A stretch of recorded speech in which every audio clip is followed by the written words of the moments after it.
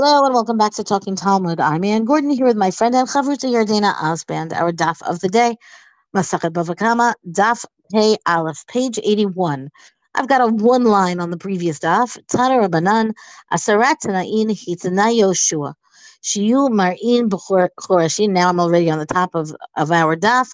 Right there, the sages have a barita where it talks about how Yehoshua had 10 conditions when he divided the land of Israel amongst the 10 tribes, amongst the 12 tribes, excuse me, 10 conditions, 12 tribes. And what were they? The beginning with the fact that the people will have the right to graze their animals in the forests. Umalaktin etzim b'sedotehem, and they can gather the wood from each other's fields.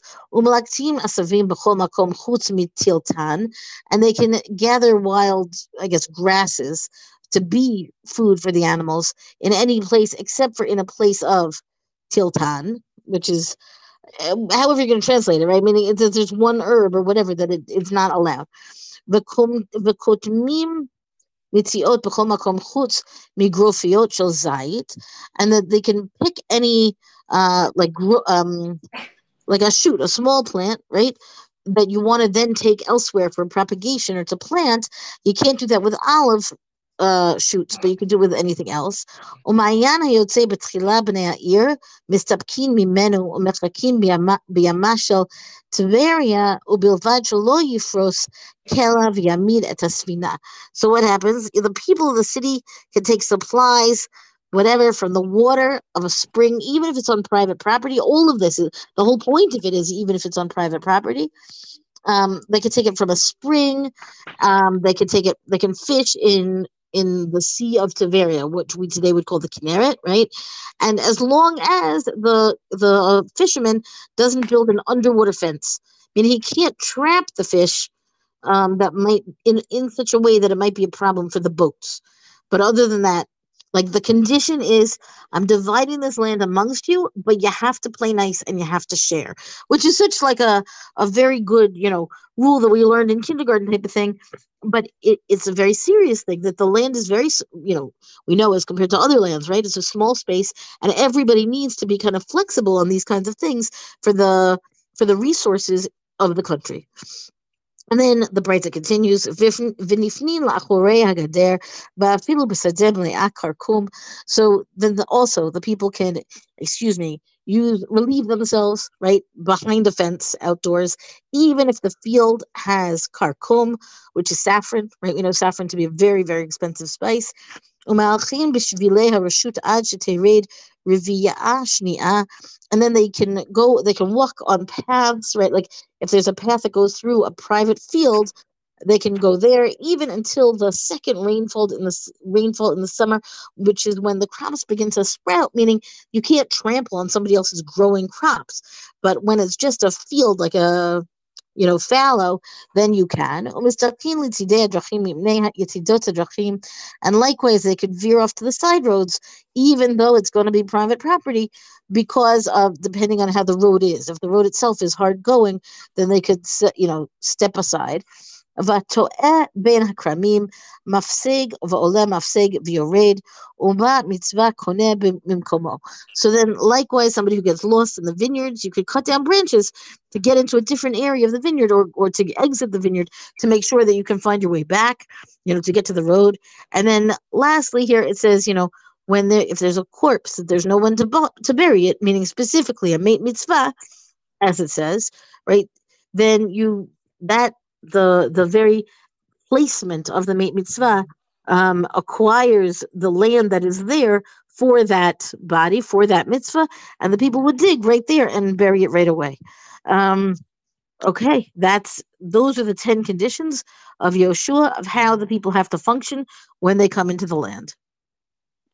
So, I think these things are all interesting. And then obviously the Gemara from here is going to go and, analyze all of these in a little bit more detail. I want to focus on the sixth one, which says the following, Umechakim biyama shel Tiberia, right? That all Jews can fish with a hook and a line in the Sea of Tiberia. And the point is that we're going to get to is that the issue is that all of Tiberia, all of that sea, all the Kinneret basically is in Naphtali. Ubilvat shelo yifros Kela v'yamid atasfina, right? As long as someone doesn't spread out an enclosure and detain the boats. Aval tzadhu berushatot ube michmarot. But somebody can ensnare the fish with all different types of nets. So the Gemara then says that this actually was an agreement that was made. There was an agreement made actually before Yehoshua said this. Tana Rabbanan barishona hitnu shvatim ze'im zeh. So in the beginning, the tribes of Israel stipulated amongst themselves shelo yifros kliya v'yamid atasfina, that no one, not even Naphtali, right, who own sort of like the Kinnerets in their portion, shall spread out an enclosure in the Sea of Tiberia and detain the boats. But it could ensnare the fish with various types of nets. So then what the decree that Yehoshua made is that all the tribes could fish with a hook and a line in the Kinneret itself. And so from here, they're going to bring a brisa, which actually brings up a great question, which is, we know that when we divided the land up, when the land gets divided up amongst the Shvatim, one of the things that to me, I don't know if you feel the same way, Anne, is for such a small country, it's amazing. Like you can drive, or I guess in those days you went by camel, just to a not so far away, and it's a totally different topography, right? Yes, I'm always struck by this, always. As opposed to like America, where you like drive through Texas and it kind of all looks the same. You know what I mean? It's just large and bad, but it basically looks the same. And here it changes like every couple of miles, or I should say kilometers is what it looks like. So this brisa gets into the issue essentially about what do you do with, some of the, so we're going to get to a brisa that's going to discuss what happens with the different assets that are sort of in Eretz Yisrael, but may not be, but are they shared or not shared with the Shvatim? So I'm skipping a little bit here. There's another brisa here that again talks about that. Well, I guess I'll read this part too. Tana Rabbanan, Yamashel Tiberi Bechalkosha Naphtali Aita, right? Kinneret was in Naphtali. Below Od Elishanatal Melo Chabel Chayrim Bidroma. And not only that, but the tribe took its inheritance, a fishing net rope's length of land, basically on the shore of the south side, so it could pull the nets in as well. L'kayim mashen mar, so that they could fill what was said, and this is what Moshe basically says to Naphtali at the end of Devarim, chapter 33, verse 23, where he says, Yam v'darom yersha, go possess the sea and its south shore. And so now they talk about the actual division of Eretz Yisrael. Tanya was taught in a brisa.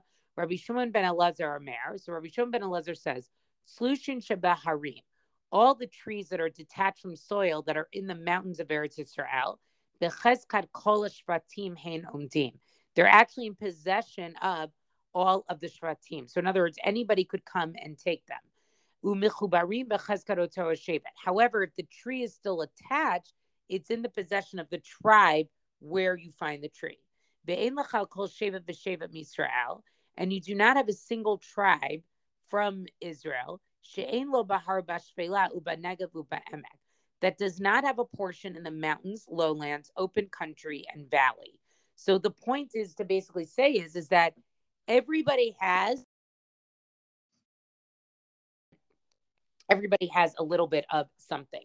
And so here they quote a pasuk to explain this, right, where it says, Penutzu lachem ubo har ha'amori ve'el kol shcheinav. So this pasuk is from Devarim in the first parak, chapter 1, verse 7, where basically Hashem tells Bnei Yisroel that they're going to start going into Eretz Yisrael after they've been at Har Sinai. And this pasuk basically says, turn yourselves around and journey and come to the mountain of the Amorite and to all of its neighbors. And in the plain, on the mountain, in the lowland, and in the open country, and in the seacoast. And so that's what the whole pasuk, says there. And then it goes on to say,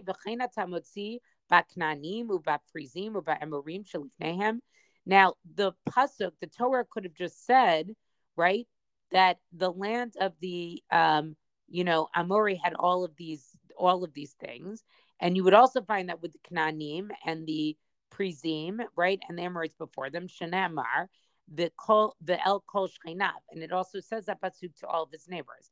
Alma Shcheinav Hachi Have.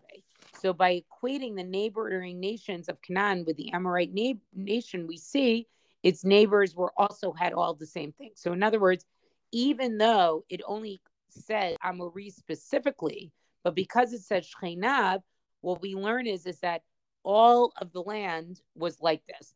And so therefore, what it comes to teach us is that ultimately what each part of the land has some type of the topography in it. And so I think what this does is, in a way, is it sort of tries to say that that I interpret this is like everybody got a little bit of a little bit of something, and that everybody sort of inherited some of the variety of Eretz Yisrael. Now, I'd love to know if that's actually true. Is this just sort of an ideal? Did some Shvatim get 3 out of 4? But I think the Brisa sort of recognizes that one of the challenges with the division of the Nachala, right, with the inheritances, is that everybody's sort of getting something else, right? And again, like, take any country, like there's one area that has mountain, there's one area that's pasture land, and there's one area that's by the sea. And here this is saying like every part of the Nachla, every Shevet got a little bit of something.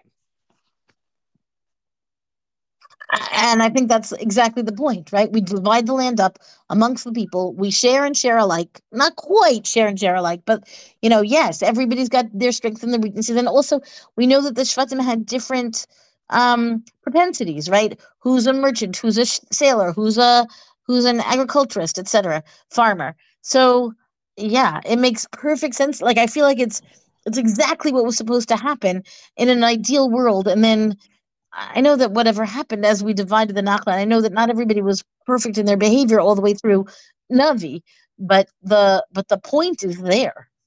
Right. And I also think that, I think it's almost like this Brisa has to come after what we said is, but Naphtali has the Kinneret, to sort of be like, okay, yeah, maybe Naphtali got something a little different, but really it's basically equal. That's our DAF discussion for the day. Thank you for joining us. Rank us, review us where you get your podcast. Come talk to us on our Facebook page and tell us what you think of this stuff. Thank you to Rabbi Michelle Farber for hosting us on the Hadron website. And until tomorrow, go and learn.